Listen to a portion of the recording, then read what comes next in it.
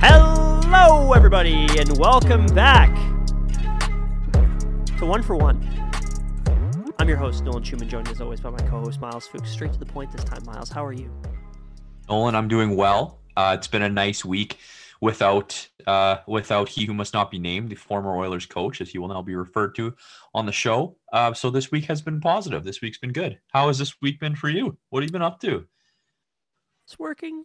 Just doing the classic Monday through Friday stuff. Went to the cottage on the weekend. Getting to go to the cottage again next weekend. It's been good. Been watching some Oilers hockey, even though I live on the East Coast and the games don't finish until 1:30, which is less than ideal.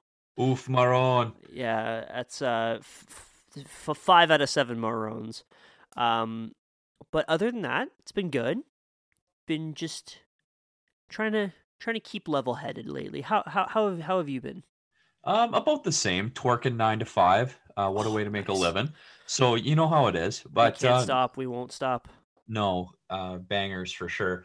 But no. One thing that has really been occupying my time recently is, and I know it's not a new game anymore, but it is certainly something, and that is Wordle.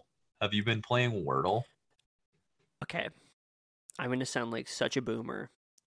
I've absolutely no idea. I've had Wordle explained to me probably 6 times. I still don't know what it is, and I probably don't plan on playing it.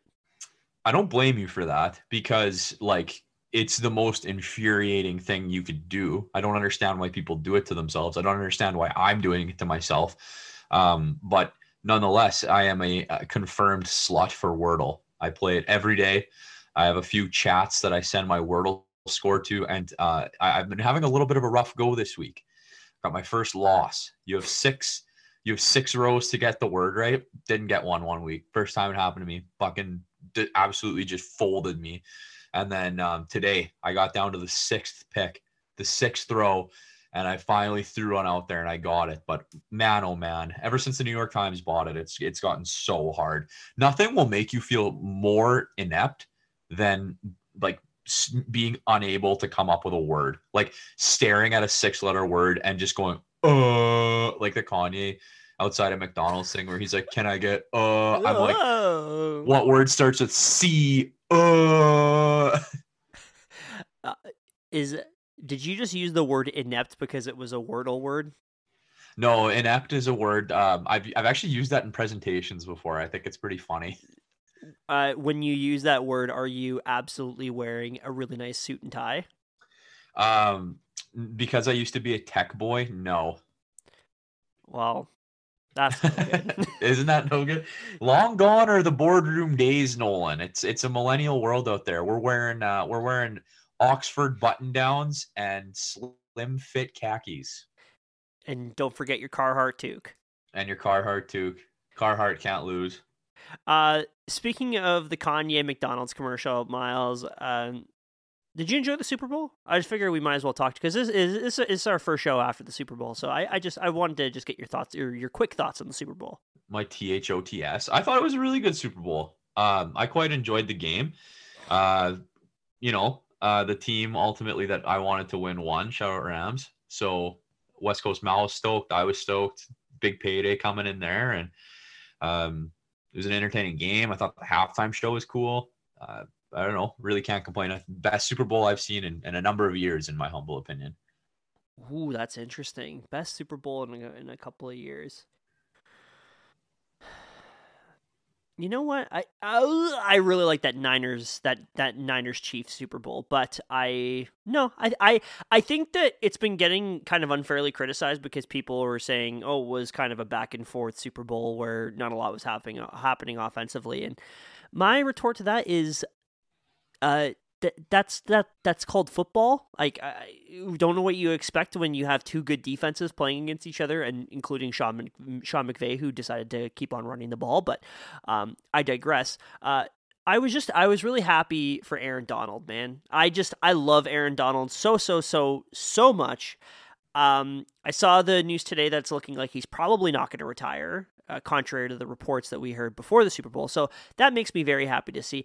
And I must say, when he had that last sack on, I believe it was on the the fourth and one on Joe Burrow, and he did the middle-aged woman after 2 dates. Yeah, exactly. That made me incredibly happy and fired me up, needless to say.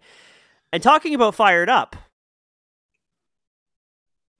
Miles. Been pretty fired up this last week for the old Oilers. Oh, baby. That's good stuff. That's at least 9 out of 5 fucking Maroons. Maroons. That's like the first sip of a DC after a bite into a pastrami sandwich. If you say anything about my sister's ass, we have a problem. But Holy yes, shit. The W-oodcroft debut is finally here. Miles, do you want to give a quick rundown, or do you just want to jump into the games? I would love to do a quick run away. Run away from me, baby. We're going to be talking about the W-oodcroft debut, recapping the games against the Islanders, the Sharks, and the Kings. Then we'll move into a little bit of Oilers overall discussion and 1, 2, 3, 4, 5, 6, 7, 8 points of NHL discussion. We got a big one here today, Nolan. I cannot wait. I'm excited. And without further ado, why don't you get things started with the 3-1 Oilers victory from February 11th and the christening of the W-oodcroft debut. He floats down from the rafters. W-oodcroft is approaching us, and it's very exciting. Can we call him Wide Stance Woodcroft? Oh man, he's so like I don't want to say he's hard because that makes it sound weird, but like he's hard as fuck. Yes, like holy shit. And before we get to anything, W-oodcroft, something that will make Oilers fans very happy. So before the game started, it was the lines were basically, and the lines have remained very similar for the last little while. Over the last 3 games, which were Hyman, McDavid, Puljujärvi, Kane, Draisaitl, Yamamoto, Warren Foegele, Ryan Nugent-Hopkins, and Derek Ryan. And then the fourth line was Tyler Benson, Ryan McLeod, and Devin Shore. However, last minute, for this first game, W-oodcroft decides to go with an 11-7 setup. And who does he scratch? See you later, Devin Shore. Get my DJ out of jail. And decides he's going to play rookie defenseman Markus Niemelainen, Philip Broberg, William Lagesson, in addition to the rest of the hunky-dory crew. But, man, just already, first game just says, I'm going to make a statement, 11-7, here we go. Fuck that 12-6 action, baby. And after a pretty rocky first period, which the Oilers did allow quite a few shots, and I was at the cottage, so I was not able to watch all of this game. I was just kind of checking in every now and then, but I saw the shots. Yes. Were you just curious? Were you at the cottage this weekend? I don't know if you knew, but I was at the cottage, and okay. Because you hadn't said for sure, so I just wanted to make sure. I just wanted to double check. How about you go fuck yourself, Miles? It's not my fault that I'm dragged to the cottage. Oh, okay, you're cut off. The cottage count is at 3. COTTAGE. After the first period, which the Oilers were heavily outshot by the New York Islanders and allowing all kinds of chances, I forgot to mention Mike Smith starting. Very surprising. Agent Cody Banks, otherwise known as Codith Ceci, otherwise known as King Codith of Ottawa, Ontario. Yikes. Gets his second of the year from Connor McDavid and Leon Draisaitl. We love to see that. And that was after a nice penalty kill, which the Oilers did not allow the power play goal to the New York Islanders, in case you didn't know what a power play was, but whatever. And it's 1-0 Oilers. The Oilers scored first. Oh my God, the Oilers scored first. I think in the broadcast last night, they were saying that the Oilers are 3-0 when scoring first, which is disgusting that there's been 3 fucking games where they scored the first goal. See, I thought that it was 3-0. Was it 3-0 when they score first, or was it like 3-0 under Woodcroft? It was like scoring first. Okay, yeah. Which is disgusting. Yeah, that's problematic. And after this goal was scored, it was pretty well all Oilers from here on out. Zachary Martin Hyman, the children's author, gets his 14th of the year from Connor McDavid. We love to see that. Then, unfortunately, Anthony left unread by Hannah Kendrick Beauvillier gets a power play goal, and it's 2-1 Oilers. Do you like that? That is very good. That is very good. Thank you. Miles, would you like to read the next point? I would certainly love to. So at this point, Nolan, after Beauvillier scores, it is 2-1 for the Oilers, as you mentioned, until yes, Harvey gets his 11th goal of the year. I think his first in like 15 games off the schneid. Absolute beauty of a Bobby Orr impression at the mid-mark of the third period. And that was all she wrote, because that was the last goal of the game. And it finished 3-1 for the Edmonton Oilers. A big dub for Big J in his big debut. Shots were 38-36 New York Islanders, but I think we'll just mark that up to the first period. 50% in the dot, 23 each one, 1 for 2 on the power play, and 28 hits to the Islanders, 29. Like I said, did not watch the game. Didn't know if you knew. I was at the cottage. But Mike Smith with a hell of a performance and a nice bounce back. It was funny because a bunch of people were talking about it were talking about it on Twitter, and they said, was Mike Smith secretly a part of Fire Blank Train? Because like very first game back, he's like, oh yeah, I'm just gonna turn into like Jacques Plante. Dude, hey, you know what, man? Stranger things have happened. Michael J. Smith. Following that up, a trip to California to face off against the San Jose Sharks. The Sharks? Yeah, that's me making. That's me making teeth like a chompy face. Yes, chompy face emoji. Yeah, grrr.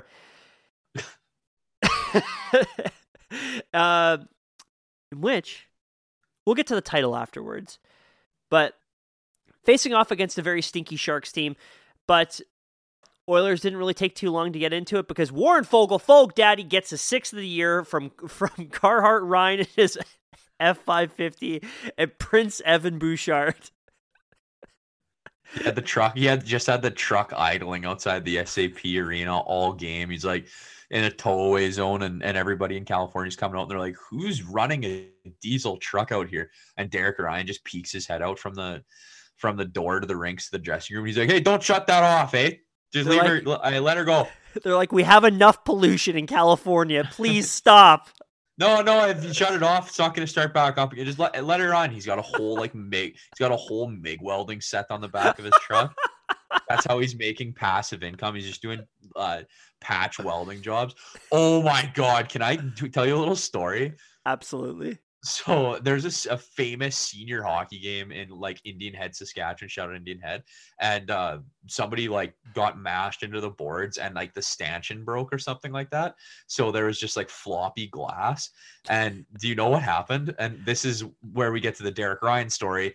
Somebody backed their work truck in that had a MIG weld set up on it. That's so sick. They brief intermission, backed the truck in, backed the old Ford in, did the little patch job for the welding. I don't know if it was MIG welding. Somebody's going to be like, it's aluminum. You can't MIG weld aluminum. And I'm going to be like, fuck, sorry. I didn't know what setup you had on the truck.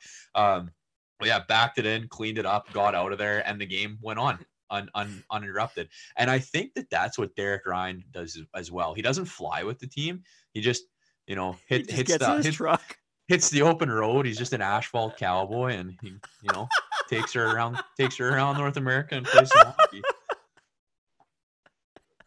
That's the kind of guy he is. Do you know what I was thinking about? It's just a funny term that's used by like older people. Is instead of saying hitchhiking, they say thumbing it. Oh. Yeah.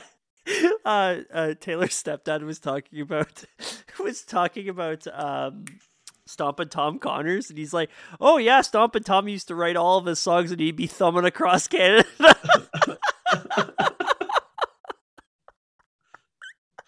Oh no.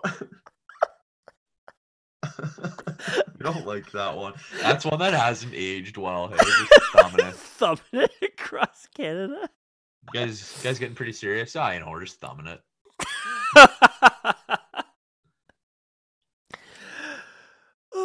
Speaking of that line, Dr. 2-5 makes it 2-0 from Ryan Nugent Hopkins. And the Oilers at this point are just in complete control of this game. After like a little bit of a semi-rocky first 5 minutes, they like crushed the San Jose Sharks in this game. Connor tucks home his 24th from the Dentine daddy Evan Bouchard.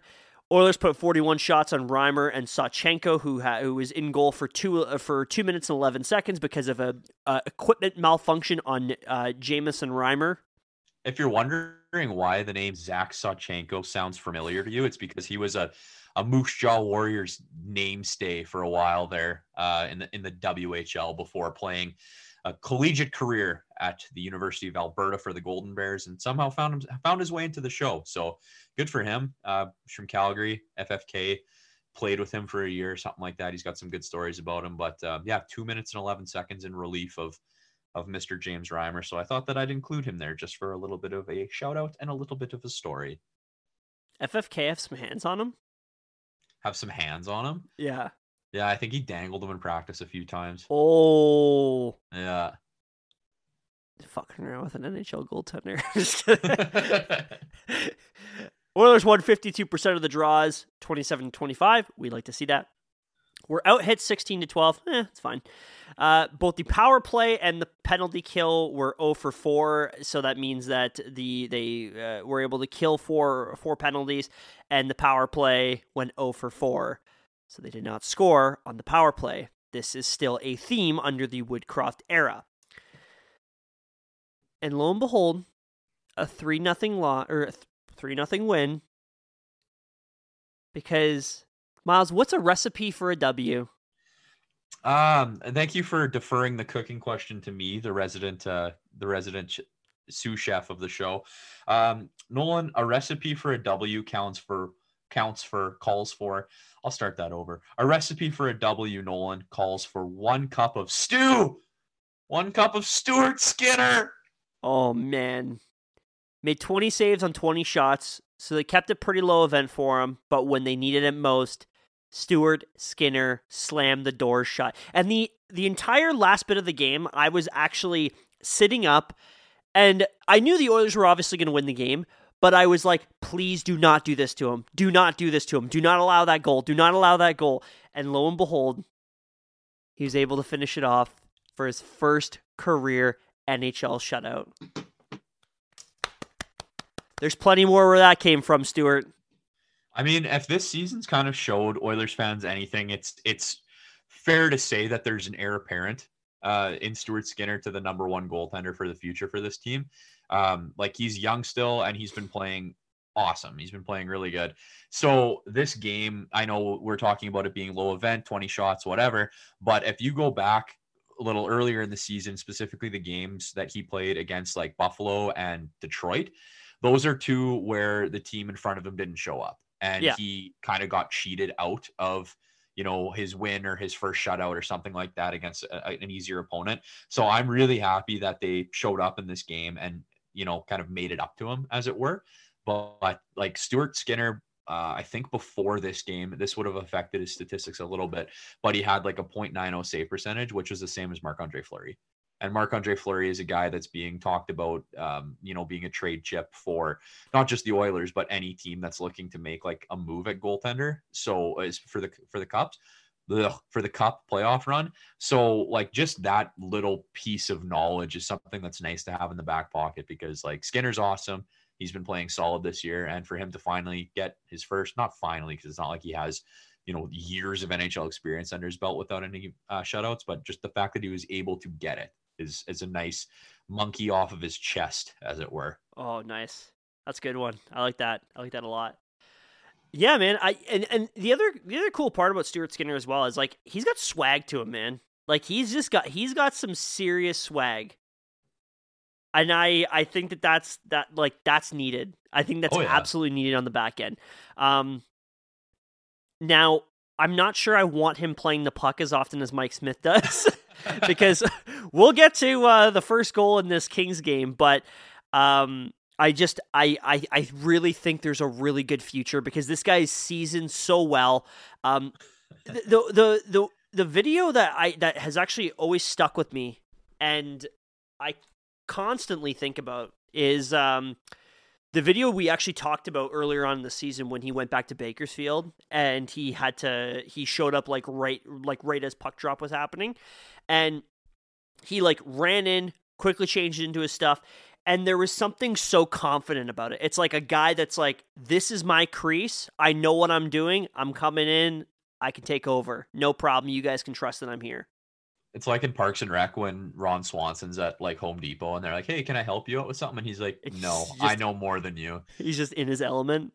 That's Stuart Skinner, like walking into a rink and they're like, hey, Stuart, like, how was it? And he's like, shut up, I know more than you. Not shut up because he's a nice boy from Alberta.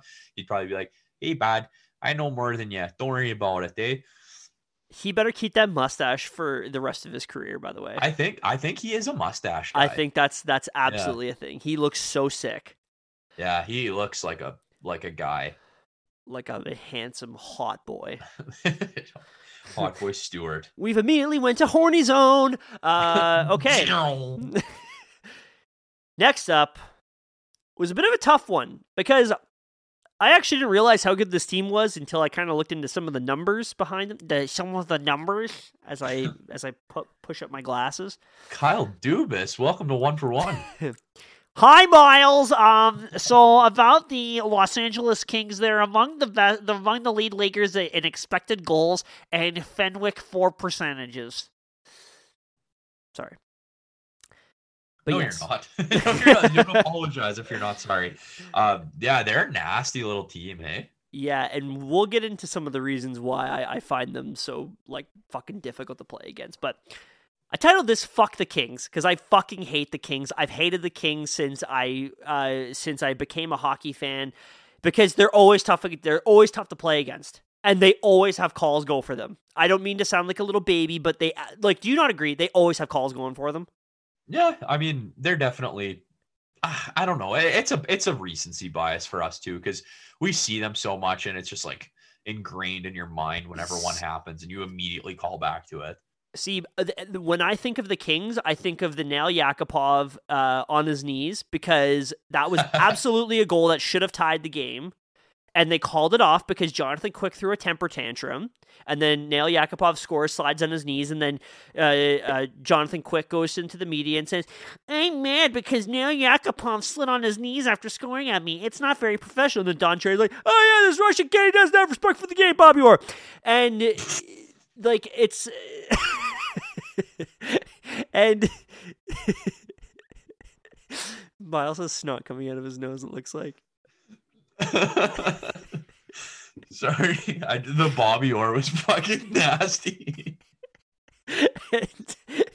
And then the other time I think about is Connor McDavid's rookie season. They're playing against the Kings. Connor McDavid scores the tying goal. They clearly see the puck in Quick's glove over the line, and McDavid points and goes upstairs, because he's got some fucking rock star swag as an 18-year-old. And it's like, yeah, I'm here, I scored.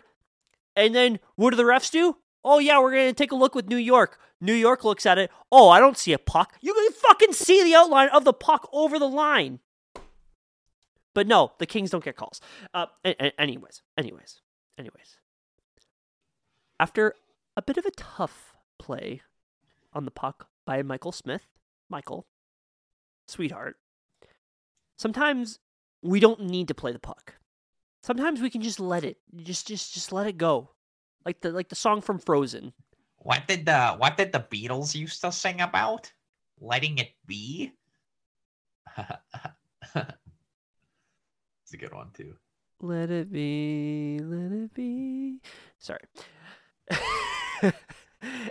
And what ends up happening is Michael Smith loses control of the puck, of course, as one does. Works it back around. Arthur Kaliev scores right near the end of the first from one of my least favorite players, Brendan Lemieux, the loser. We'll get to him later on. And it's 1-0 Kings. And you know what? All in all, I don't think that this isn't like a detriment blow to this team, because overall, like, the Oilers have been playing fairly well. It's been kind of even back and forth. And most of this game was 1-0 Kings until Connor McDavid gets his 25th of the year from... There you go. Big episode for Miles' vocal cords. Well, Miles, I don't think your vocal cords have been stretched far enough, but okay. And which led into a wow of a third period. Ryan Nugent-Hopkins gets lucky number 7 from Warren Foegele and Derek Ryan. Wow, I feel like I've heard those names before. We'll get to them. Philip Deneau, Dirty Deneau, who's a prick in a good way. We'll get to him as well. Makes it 2-2. Tough look. Kyle Yamamoto gets the late go-ahead goal, his 9th of the year, from Evander Kane and Leon Draisaitl to put them up 3-2 with about 5 minutes or so left, and I lost my ever-loving shit. I was so excited because, you know what? Actually, we'll save that for the end. Zachary Martin Hyman, children's author, gonna write a story about putting a puck into an empty net. Gets an empty netter from Tyson Barrie and Connor McDavid. And finally, Evander Kane gets his third with the Oilers on an empty net from Agent Cody Banks, and it's 5-2 Oilers. Oilers outshot 32-29. Not bad. Not bad at all. Mike Smith had 30 saves and a .938 save percentage. Good stuff. Good Again, good. Yeah, two very good numbers and 2 very good games. Like, starting goaltender games, we need to see that from Mike Smith. Again, the Oilers 0 for 4 on the power play. Not great to see. The Kings were 0 for 5 on the power play. That's great to see. Hits 23-19 for the Oilers in a very physical bout, and they lost the face-off battle 30-22 against a team with very good centermen. So, I wanted to get to a couple things that I wanted to mention. First and foremost, LA is very difficult to play against, and they are kind of an extension of their identity from the Darryl Sutter era, where just you cannot get into the middle of the ice on this team, and especially Philip Deneau. I put a tweet out from the 1-for-1 account last night, but it was like, there are few shutdown centers in the NHL. Like, few guys I can look at and say, I do not want my top offensive center going up against that guy. And Philip Deneau is the only one that makes me think that way, because he reminds me of like a 3-and-D player in the NBA, but like an elite lockdown 3-and-D player. Imagine, I don't know how much you know about the NBA, but like imagine Tony Allen if he could shoot 3-pointers, like a guy that you can put on the best offensive player on the other team and he will shut them down and make them work for it. And that's exactly what Philip Deneau does. And goddamn, he may be paid quite a bit, but I think it's worth it for what you're getting from him, and they're getting some pretty decent offensive production from him. Do you want to talk about the third line? Yeah, I mean, do you want to move right into the Oilers? We might as well. So that third line that has kind of taken shape since Papa J took over the team. Specifically, we're talking about Warren Foegele, Ryan Nugent-Hopkins, and Derek Ryan. Yeah. Wow. I certainly wasn't expecting that. It's amazing just fucking around and seeing what you can do has led to this. It's crazy to see, like, because Derek Ryan, when he came on this team, at the beginning of the season, everybody was talking about him as that third line center or that fourth line center, and McLeod can play up, blah, blah, blah, blah, blah. But man, like the tenacity that he has along the boards and like the way that he's able to keep plays going and the skill that he's chipping in with, like with Fogs and Nuge, is like, I don't want to say unprecedented, but like surprising, certainly. Yeah. It almost reminds me of, and I know that I've brought him up multiple times, but like it reminds me of like how Patrick Maroon fit with Leon Draisaitl and Connor McDavid on that first line in 16-17. He just works along the board so well. He's a smart player. He's not the most skilled player, but there's just something about him where he's just able to help move the puck in a very efficient way, and he's able to dig out those loose pucks. It works incredibly well. He keeps plays alive, and it's 100%. very, very complimentary to what Fogle can do because he's such a big, strong guy. You've got two wingers that are just willing to lay it all out on the line to dig pucks out, let Nuge buy some time, get open, move it around, either feed it back to the D or create the offense themselves. But like, it's been really impressive. They've been a really, really fun group to watch. And I think going back to what we were talking about before and some of those better teams, and we used Tampa Bay as an example where they had that third line of like Gord, Coleman, and I can't remember who their other winger was. But like just having a third line that is producing and is like tough to play against makes this team so much deeper. And looking at the top two lines of that Hyman, McDavid, Puljujarvi, they've been awesome. We kind of knew that they were a good line all along. But keeping Draisaitl, Kane, and Yamamoto together, Kane obviously being the new piece on that line, has like really stretched out how teams have to match up against the Oilers and what they've got to do to, play the full 60 minutes against them. They're finally looks like a 3-line team. Yeah, exactly. And not only the 3-line team, but then you have guys like Ryan McLeod and Tyler Benson. Well, we'll talk about Tyler Benson and Devin Shore, kind of percolating their way into the top 9 because obviously there's not a fourth line, so they're kind of working their way around. They're mixing and matching. They're finally have the potential for opportunities. Something that made me laugh, Devin Shore finally got to play under Jay Woodcroft in the game against LA, and Jay Woodcroft played him for 2 minutes and 57 seconds and said, "I've had enough of this guy. See you later," strapped him to the bench. If you were not a Jay Woodcroft lover before hearing that, I think you're a Jay Woodcroft lover after. And no disrespect to Devin Shore, the person, because like, from all the Oilers media and stuff like that, seems like a decently likable guy. Oh, like, 100%. Seems like a nice dude, but like he was one of He Who Must Not Be Named's pets. And it's just rewarding to see that he's not. The Bears are who we thought they were. Devin Shore could be a really nice guy. He could be a really great locker room presence, a guy that you can kind of rally around, and that's perfectly fine. He just doesn't need to play every night.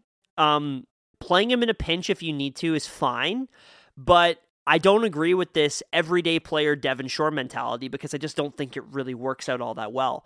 Why the fuck did it ever get to that point, though? That's not what he got re-signed to be. He wasn't re-signed to be an everyday player. He was re-signed for 2 years, which is, when you're signing a guy to 2 years and your head coach loves this guy, I think it's kind of written in there that he's pretty much stapled to a fourth line role in some way. Now it's about how Dave Tippett was using him.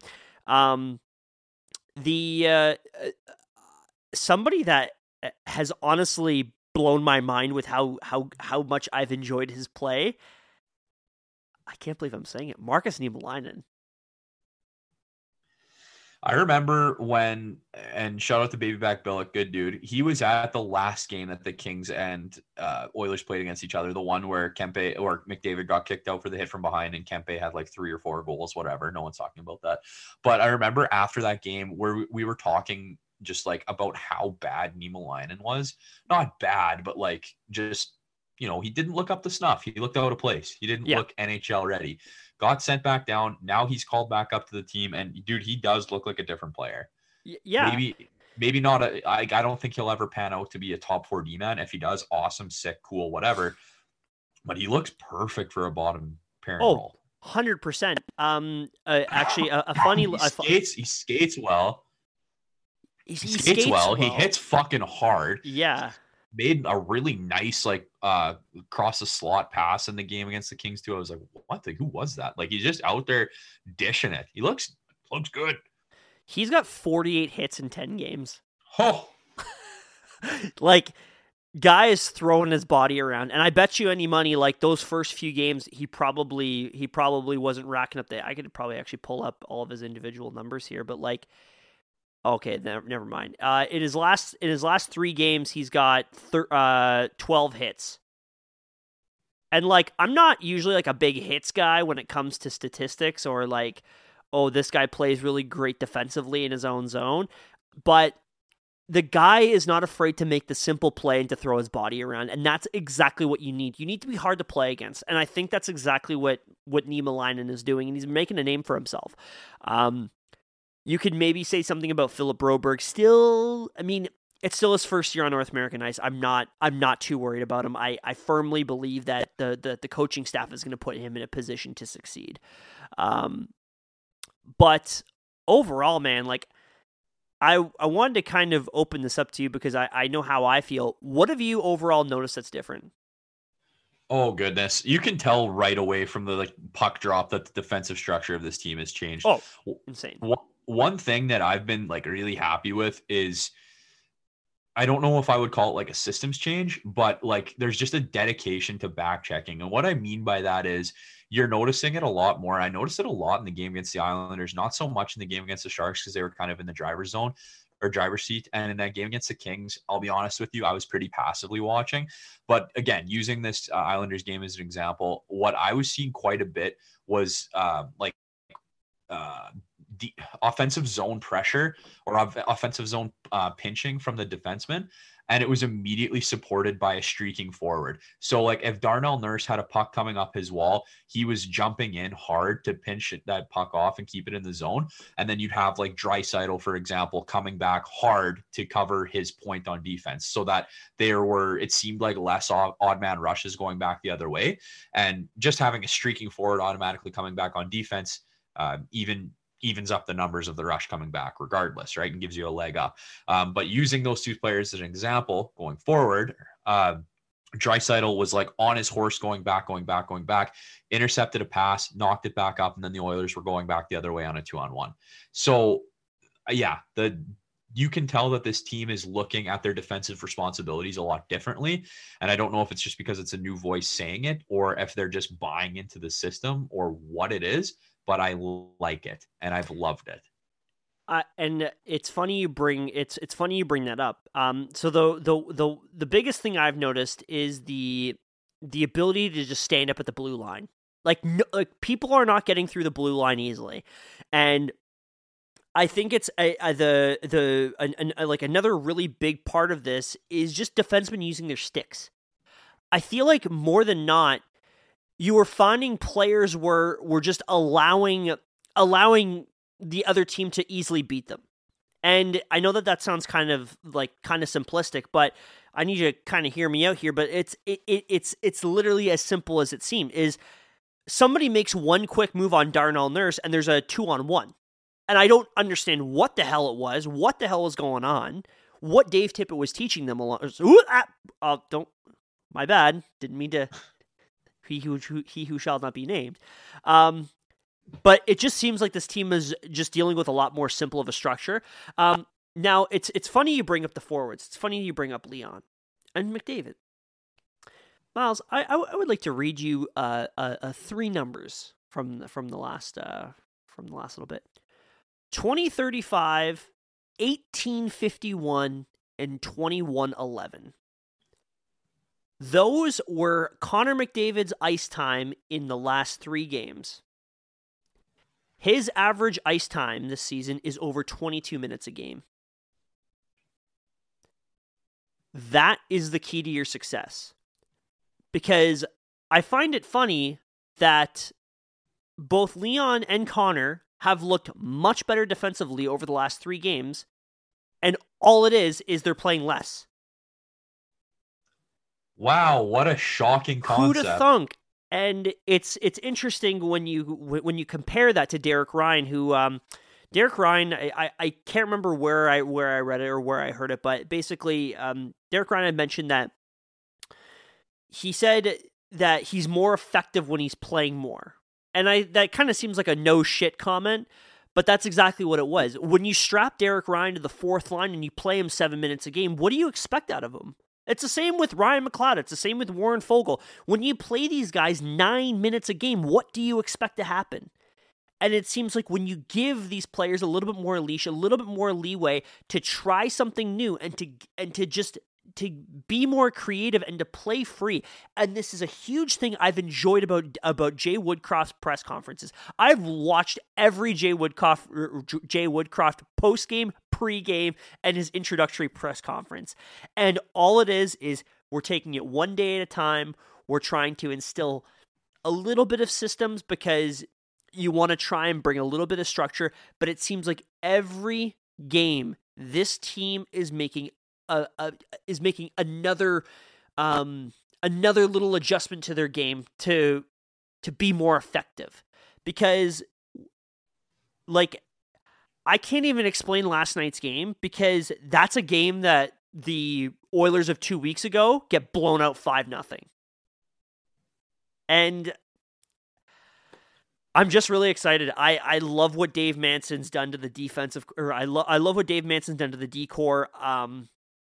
Even just on the breakout, you notice something different about this team, and it seems like what I've noticed too. Speaking of your gushing there, you can just tell the forwards are getting deeper. Like on the back check, I don't want to call it the back check, but like on their breakouts, the forwards are just getting deeper. They're coming back further, and they're supporting the defensemen. Allowing them to make shorter passes and, put the puck on the sticks of guys that are skill players and able to get it out of the zone faster. Like they're building more speed. The Oilers are a fast team. Anybody who doesn't think that the Oilers are fast is not watching hockey correctly. Like they've got a lot of speed in that forward group, a lot of speed, a lot of good size. So when you can get your feet moving further back in your zone and work up as a unit and have support, you're going to be way more successful. And like makes them way more dynamic as a zone entry team as well, instead of just McDavid, controlling the puck in on his own entry and then dumping it off or whatever, right? Like I like what they're doing. What you were saying too about the defensemen, like not letting guys get past them so easy. They're not playing as timid because they know that there's going to be support behind them with that streaking forward coming back. So they're able to stand in there a little bit taller and take the body or use their stick, like you're saying, to try and make that play at the blue line without, getting caught flat-footed and immediately getting burned. So all in all, you can the coaching change did exactly what it was supposed to. And that was be a reset for confidence for an already good team. Yeah. And if they're as a good team as they are with some of the moves that they've made, getting Kane and whatnot, they were already a good team. They've gotten a little bit deeper, a little bit better, and shit, man, they're a hell of a lot more confident. And that's exactly 100%. what they needed. They one thing I did want to mention is I'm very impressed by how much Jay Woodcroft talks to his players. Like they always pan to it when it's like a TV timeout or something, but you'll always see Jay Woodcroft talking to the players, giving them words of admiration and just telling them, hey, you could have done this, you could have done this, but like you don't see the previous regime doing this grumpy face for 60 minutes. Wow, that's a crazy concept. He's coaching on the bench? What? No friggin' way. People do that? I guess so. Who would have thunk it? But Miles, wanted to mention one last thing about the Oilers. We could probably talk about a couple of those, like a couple of like those little things, but that we have on here as well. But the Oilers are now in a 3-way tie for third place. They have climbed their way out of the dumpster of the Pacific Division and are now in third place in the Pacific, currently in a playoff spot, tied with Anaheim and Los Angeles. Yes, and they'll have a kick at that duck can right away here. I think that's who they're playing shortly. So, we're excited. We are excited once again in Oilerville. Speaking of being excited, Evander Kane was sure excited last night, Nolan, when he punched Brendan Lemieux in the face. Falcon punch. So do you want to bring up what he said? What he said to Bouchard first? I would love to. And for those of you who may not have been on the internet today, it came out that Brendan Lemieux, who's just a king of being a shithead, takes after his dad. Yes, the first father-son combo to both be suspended for biting players in the NHL. It's absolutely amazing. But he chirped the Dentine daddy, Evan Bouchard himself, and said essentially, "Who the fuck are you? Who the fuck even are you?" to Bouch, who, by the way, has 26 points this season as a defenseman to Lemieux's 8 points as a forward. So, pretty crazy. Suck on these family jewels there, Brendan Lemieux. Yeah. But yes, you alluded to it before. Evander Kane, give a little tap to Brendan Lemieux. We don't know what Brendan Lemieux said to Evander Kane. I feel like he probably said something along the lines of like, "What are you gonna do? Punch me?" Which, yeah, trying to get underneath the skin. What are you gonna do? Stab me? Says man moments before being stabbed. And you know what? I fucking loved it. I'm so happy. I'm happy Evander Kane is making a name for himself on this team. We didn't get off to the best start, but I like that he's just going for it. And it's maybe a bit of a silly penalty to take, but realistically, like, Brendan Lemieux should have gotten an embellishment penalty at the very least. Because goddamn, this guy must be a PC in 1995 because he sure is floppy. Aha! Aha! Yeah, boy. I think that you hit the nail on the head there, specifically when you said maybe a silly penalty to take. And I'm not imitating you. I'm just like, that's literally your voice for me every time we talk. But no, okay, if the shoe's on the other foot and like they get scored on because of that penalty and then end up losing that game just because of the shifting of the momentum, that's one where I'm like, and Evander Kane is doing the dumb shit that we were talking. He's a selfish player taking stupid penalties, blah, blah, blah, blah, blah. But because they won and because he was standing up for Prince Evan, we're like, yes, King. And like, we're all just like jacked up and like ready to buy Evander Kane jerseys, whatever. So yes, I am speaking out of both sides of my mouth and I fully understand that. But again, I was the conductor of the choo-choo Evander Pick Kane. a fucking position.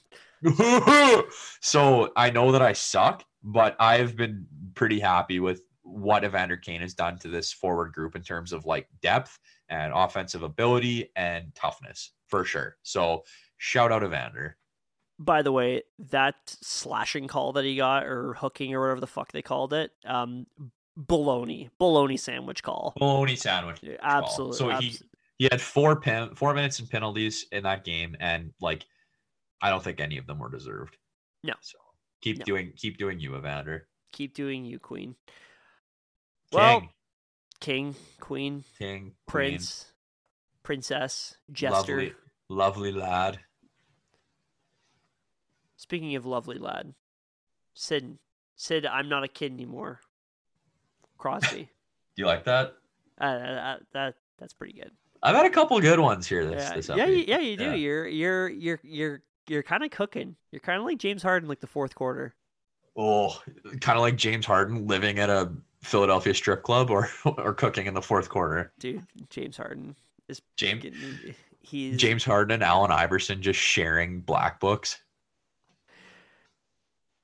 Crosby becomes the 46th player in NHL history to score 500 goals. Welcome to the show, kid. I mean, we're just going to continue. It's kind of a reminder of how old I'm getting, that I feel like every other day I'm seeing either Ovechkin or Crosby scoring like another crazy milestone point or goal or whatever the hell. And I'm just going to be more and more old and feel more ashamed of myself. Well, we have been so lucky to see this guy's whole NHL career. Insane. Like, it's just a freak. Insane. So shout out Sid. We love you here. You're not the best player in the league anymore. That is Connor. So shut up. But you're still great, Sid. Did you see the post that the Penguins made? And it was like every player who's ever assisted on a Crosby goal, 21 unassisted goals in the NHL, nasty. But like Malkin and Letang are just sitting there, both over 100 apiece. And Lemieux on there as well, which I think is the craziest part. Lemieux had like 4 assists to Crosby's crazy. Oh man, Sidney Crosby, good. Did you also see Evgeny Malkin's comment on that was so funny. Congratulations on the assist. Yeah, and congratulating himself. Beautiful. So Um, congratulations to Sidney Crosby. Well deserved and certainly not done yet. You know, it wasn't deserved. Ilya Shesterkin or Igor Shesterkin being pulled 40 seconds left in OT because he got put into concussion protocol. Miles, Sorry, you're saying not deserved? that's not deserved. He shouldn't have been pulled. Well, okay, so I'll be honest with you. I didn't see what happened, but the fact that a medical spotter like made the call to say, "Hey, get that guy out of the game," I think like good on them for doing that because that'd be a pretty bad look for the sport, pretty bad look for player safety and player health to say, "Ah, no, a medical professional thinks you might have a conk. Stay in there, buddy. Finish it off." It's good when it comes to a head injury, I think, to take a guy out.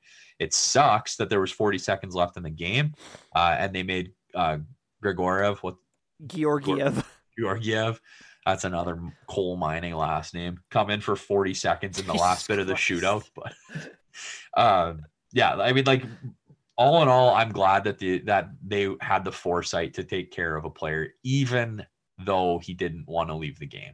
That being said, did you see it? Like, what happened? Why did they take him out?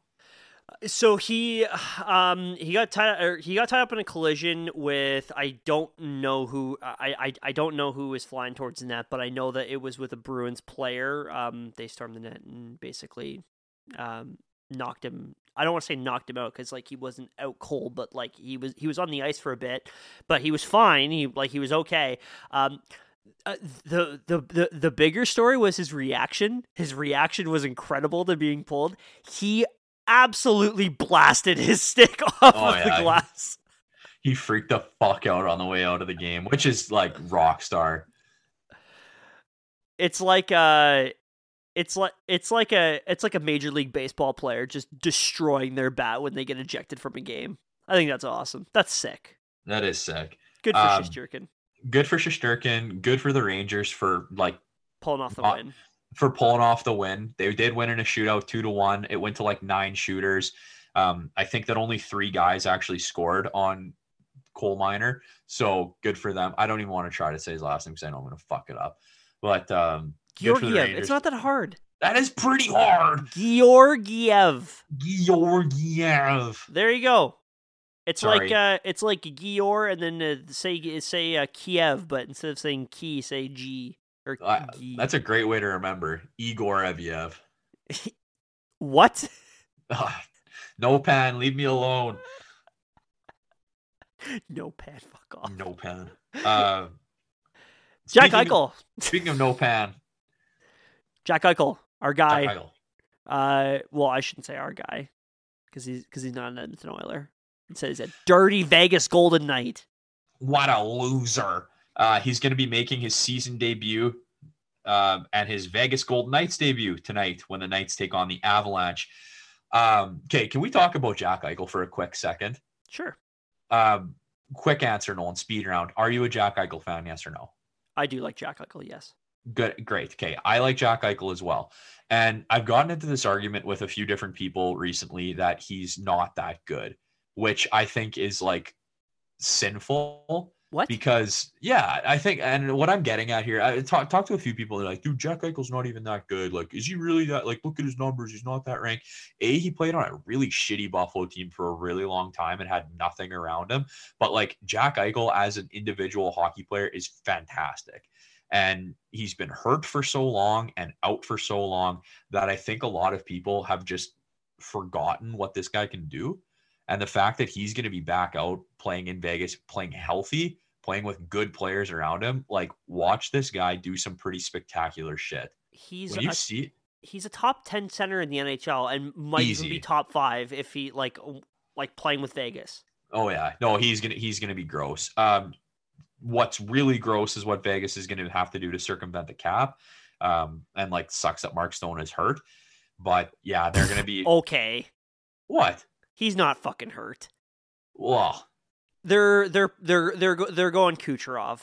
They're circumventing for sure. So you think that you're taking your like best defensive forward, absolutely, and your captain out of the room, absolutely, just for the cap, absolutely. Man, I don't know if I buy that. I 100% believe that. That's absolutely what's happening. There's no like Kelly McCrimmon did a friggin' press conference afterwards, and they're like, "What's he out with?" And he's like, "It's hard to say." Like, Interesting. there's no way. Like, Vegas is deep enough. They play in a stinky Pacific Division. They're absolutely circumventing the cap. Mark Stone will not be back until playoffs. God, that sucks. I love Mark Stone. I love Mark Stone too, but I think we all know that the NHL needs to do something about the cap rules or what's going to happen with that. Because at the end of the day, like, teams are going to do this. I honestly would not be surprised if W-Woodcroft is going to Ken Holland and trying to figure something out around that. Because, like, Zach Cassian is going to be on the IR for a while. Duncan Keith could very well be in the same boat. Like, they're circumventing the cap. Well, two can play at that game then, I guess, eh? Yeah. Either that or hopefully there's some blockbuster deal and we can get Riley Smith. Yeah, I don't know if they trade him within division. That'd be like I could see them trading him back to Florida before anything. Riley Smith for Tyson Barrie straight up. Here's the deal. Sign here. Vegas is a smart team, unfortunately. You know what I could see though? Like, oh fuck, I gotta look at teams with dumb GMs. You can. While you're doing that, I'm gonna look at for teams with dumb GMs. Jaromir Jagr is officially playing professional hockey into his 50s in Czechia, which is just disgusting. Like, I work with some guys that are in their 50s and they can barely get up and down off the floor. And this guy is playing professional hockey at 50 years old. That's like absolutely that's incredible. Sick. That's unbelievable. So Jaromir Jagr just still being a fucking rock star. You mean Czechoslovakia? You called it Chechnya. Did I call it Chechnya? Oh, you called it. right. You don't even. Oh, fuck. Right. Open up a textbook, buddy.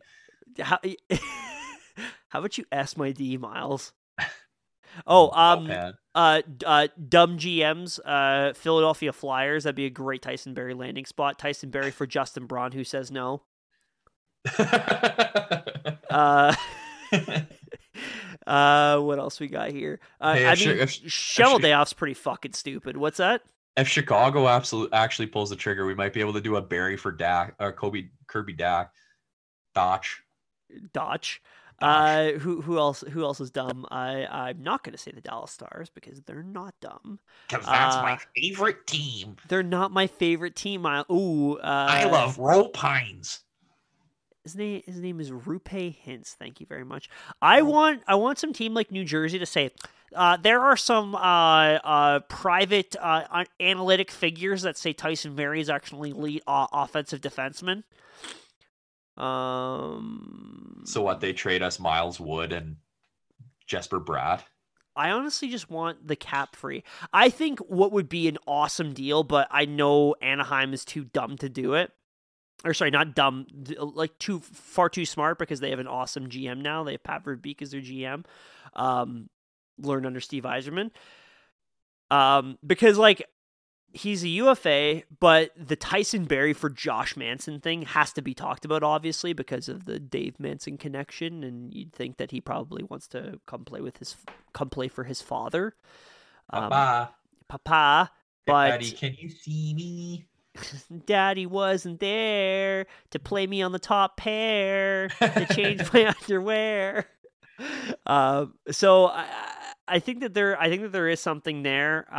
But it's a matter of like, and I do feel kind of bad for Tyson Barrie because it definitely seems like he enjoys being an Oiler right now, especially when they're winning. But yeah, all good things must come to an end.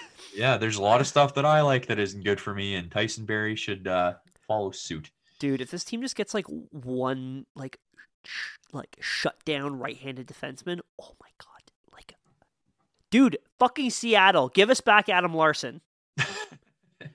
Adam, I don't care if you don't want to be in Edmonton. You don't have a no trade clause. You're coming back.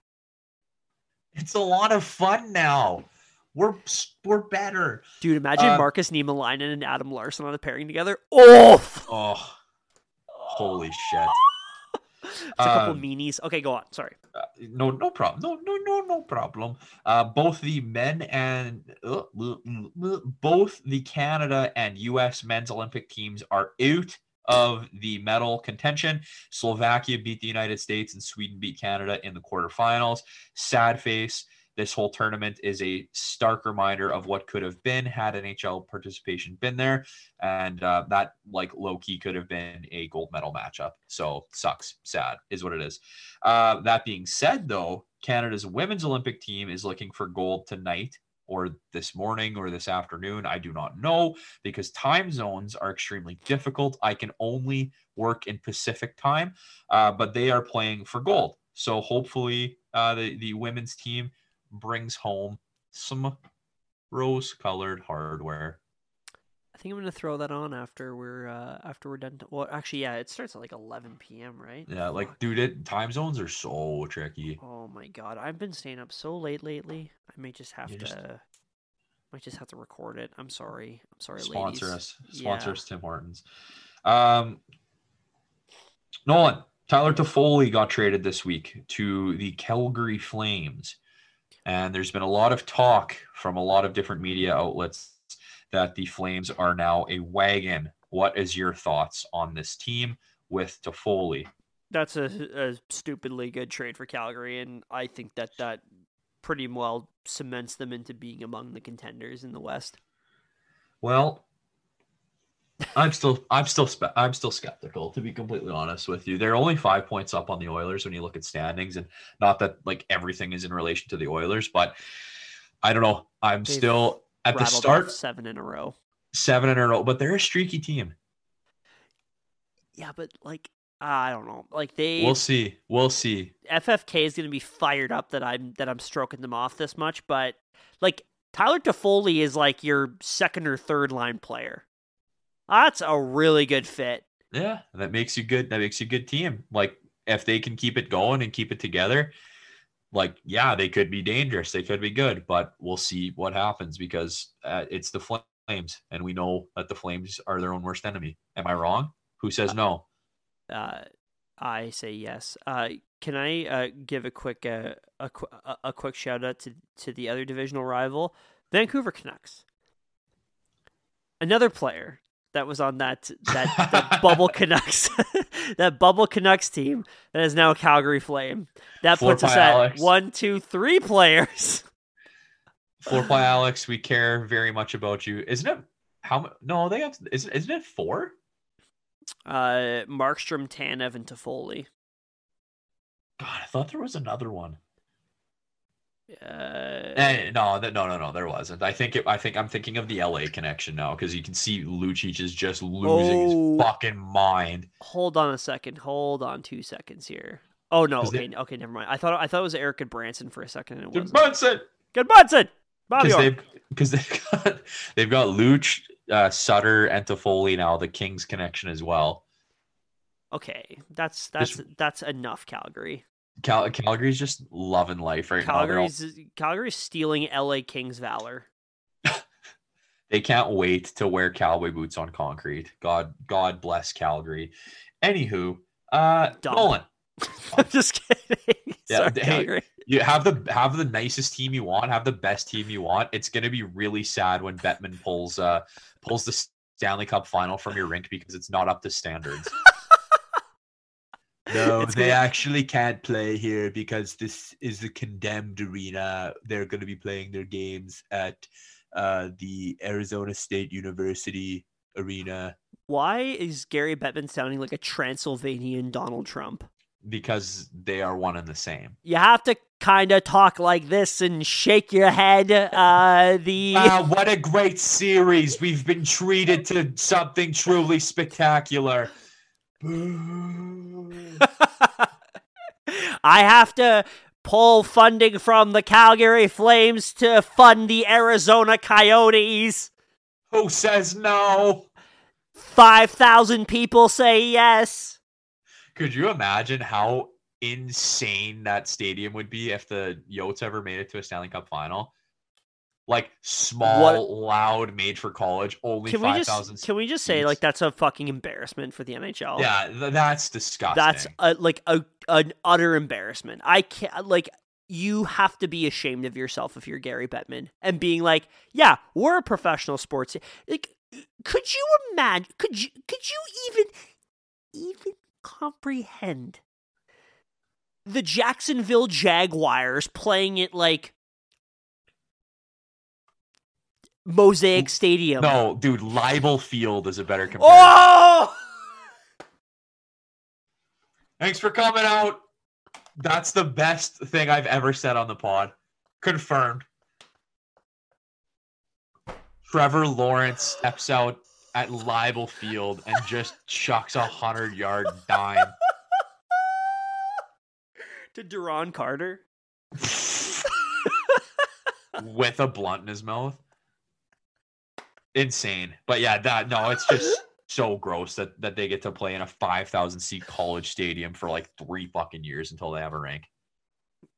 Get them out. Divest. And this goes back to my conspiracy theory. They have to be waiting for Matthews. There's no other explanation. So what? He's gonna build the rink too? I don't fucking know, man. But like, how can you justify keeping this team around if that's the case? Oh my goodness! There's no other reason. Let's talk about a different expansion team.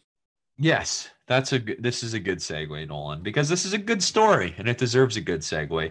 The Seattle Kraken will have JT Brown and Everett Fitzhugh calling their game Thursday night against the Jets, and they will become the first all-black broadcast team in the NHL. Shout out to the Kraken and shout out to these boys going off.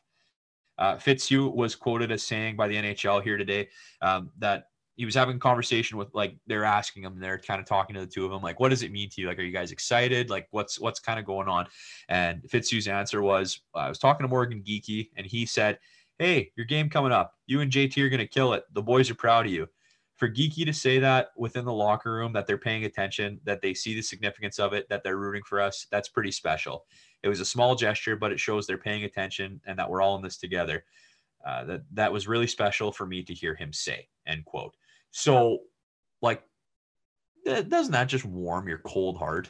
It certainly does. It certainly does. It's going to warm my heart more when the two of them are calling the game, and Alex Wenberg scores a hat trick on the fucking Winnipeg Jets. Connor Hellebuck just smashed his stick. Oh no. Oh no, he's requested a trade to Edmonton. Oh no, Mark Scheifele's a loser. Confirmed per Darren. There was an Instagram ad that popped up, and it was like, you can win a signed jersey from Mark Scheifele. And I'm like, no. I should definitely put my name in a draw so I can send it to Miles. A signed Mark Scheifele jersey. Oh my God. How quickly would I use that for kindling? How quick would I use it for a dish rag? I can't wait to go camping and run out of toilet paper. I think that's so funny. When that's a really great like boomer joke is the when people are like, oh, I ran out of toilet paper. Here, I'll use the Lease logo. Does anyone have a Calgary Stampeders jersey? Oh. And another good one is I always love like older people's like fascination with beer. Like, when I used to work at Evraz Place, shout out Evraz. I used to work like all the concerts and Pats games and stuff, and we would deliver kegs to all the concession stands. What do you think people said to me when I would be rolling out those kegs? Hey, yeah, you can just leave those here. They're in good hands. 110%. Oh, yeah. Or they'd be like, oh, just put that in my car. Oh, yeah, you're a little far from where you're supposed to go with that. Put it in my car. Or it's like people saying, oh, beer money or something. I don't fucking know. Oh, man, boomers love saying cold beer. Oh, I mean, is there anything better than a cold beer? No, but they love the like preceding adjective of cold to beer. Like, you know, I want a cold beer. Like, you go out for dinner with like your uncle or something, and they're like, "What do you got?" And he's like, "Got a cold beer." It's it's a fucking restaurant, Darren. Like, of course they have cold beer. Of course it's on ice. It's in a cooler, an industrial grade cooler. You think it's gonna be warm? Come on. What can I get for you guys today? What do you have on tap? Yeah, that's a good. Oh, I don't know if I should say it or not because I think I'm gonna get in trouble. But I love going somewhere, and the first thing somebody in your group said, "What do you got that's local?" Oh no! Because then, what do you got that's local? And they're like talking about like, oh, we've got like a dog piss IPA. It's really hoppy. We've also got this new one, and it's from Manitoba, but it's a farm radler. Oh yeah, and yeah, that felt interested. And then I'm just like, yeah, can I get a Bud Light? And you just have to wear it at the table where this person's just like had like this big beer connoisseur talk, and like obviously they're making connection with the server, and then I'm just like. BL. Sorry, guy. Yeah, I always side of clam. Yeah, it's also funny too, like going to some cool pub where they're like, oh yeah, we serve a I don't know, we serve like a shepherd's pie or some shit like that, or like we serve a bangers and mash, and then they'll be like, yeah, we have like a Scottish hoppy beer, and you're like, yeah, cool, I'll have a Coors Light. Yeah, it pairs really nice with this stout that we have from a brewery just down the street. I remember when we went to Blank for my birthday when I was in Regina, and immediately walk in. Yeah, can I get a Bud Light? Oh, we don't have domestic beer here. We have craft. We have selections of craft beer. And I immediately said to my mother, Mom, this is bullshit. Fucking cancel the reservation. Cancel it like Harvey Weinstein. That's the second reference I've made. Or did I make it earlier, or was that before we recorded? That was before we started recording. So yeah, that would have been your second Harvey Weinstein reference in an hour and a half. It's a hell of a time to be alive. Go to jail. Do not pass go. Do not collect $200. You're a sick man. Oh, I was gonna say something, Miles. I have to cover my tracks quickly. After shitting on craft beer for the past 4 minutes, I'm not gonna drink 1,000 of them this weekend. Miles, last thing I wanted to ask you, and this is just off the dome. I was having this discussion with Taylor and my dad. What is your least favorite prairie town or city? My least favorite prairie town or city? Yeah, going from Alberta to Manitoba. Oh, okay. Wow, that's a tough one because there's a lot of contenders just in Saskatchewan.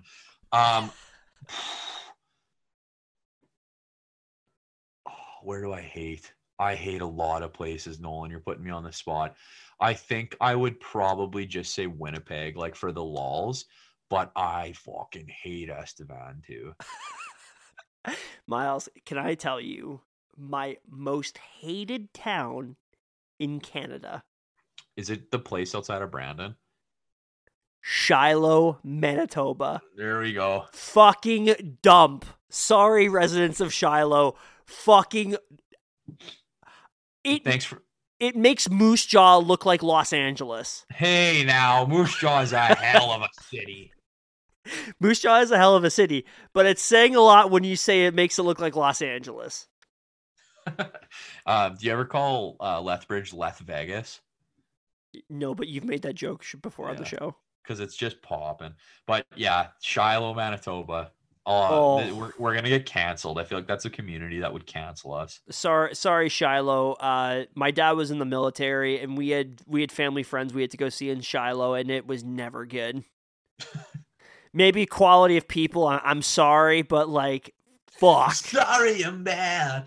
Dude, it's like a 40-minute drive to get to Brandon. Oof. And that's already a tough hang. You know what? Never had a bad night in Brandon. Never had a night in Brandon. That's your first. Guy. No, that's your problem. Brandon's a good little city, a good little fun town. Brandon Egg Days. Okay, Nolan Patrick, let's relax. No, Matt, dude, Brandon Egg Days are wild. How many Bud Lights are consumed?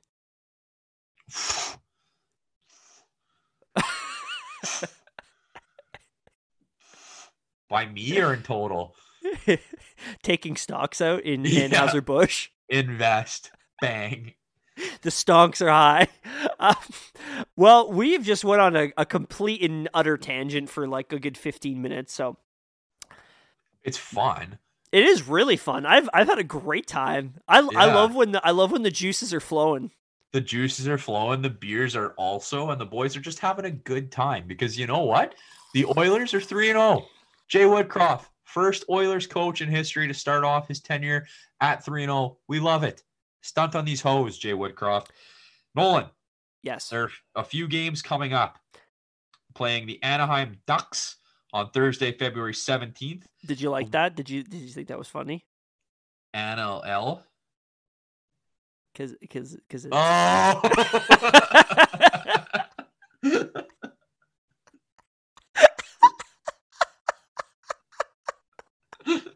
Wow.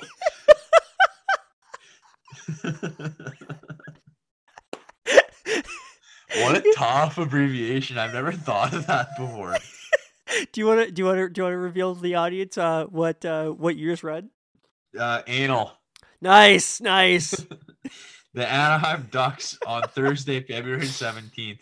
The Winnipeg Jets on Saturday, February 19th. And the Minnesota Wild on Monday, February 21st. Nolan, it's been a while since we've done one of these with the stoppage because of COVID, with the All-Star break, with the just general disdain for this team when they were losing consecutive games. This feels like the first week preview that I've actually had hope for. What are you thinking for the upcoming week, bud? I hate to break it to you, but we did it last week. Yeah, but I actually have hope this time. I care. Okay. Yeah, I'm invested. I'm not just throwing something out. Are you saying that you haven't been invested for almost 2 years? First one in a while. I wouldn't say 2 years. First one since the start of season 2, for sure. Oh God, 3-0. 3-0. 3-0. 3-0. 3-0. I think we're gonna put the analytics slippers to the test against the Minnesota Wild. We're throwing the dancing shoes. Matthew Boldy up against Philip Broberg. It's a spicy time. Papa J versus the world. I'm gonna say 2-1. You fucking Grinch. That's it. I'm not going. That's it. I'm not going. Yes, I think 2-1, and I think that the loss is not going to come against Minnesota. Oh, you think it's the? Don't tell me you think it's the Jets. I'm just saying, Brooksy. Ugh, yuck! I'm just saying, Brooksy. For some reason, the new nemesis is out there. Yuck! Yuck. That's yucky. Yucky. Wash your mouth out with soap, young man. I will. I'll have a craft beer just for you. I think we're gonna ride this into like the Florida Tampa, because I think they still have to play Florida and Tampa, which is a little terrifying. But I think they're gonna ride this high because I feel good. These games don't feel like score effects because like the team actually genuinely looks different rather than like they're just scoring more. Like this team does look structurally very different than what they did under the previous regime. So this is good stuff to see. I'm happy. I'm fired up again. I'm really excited, Miles. Amen. Amen to that, brother. I'm looking forward to it. I'm looking forward to it as well. But Nolan, I think it's time I get you out of here. It's late. It's late for both of us. Okay, fuck me then. But I think it's time that we go our separate ways. And Nolan, with that in mind, I want to say thank you for another episode, another fun time. But as always, go Oilers, go. Go Oilers, go.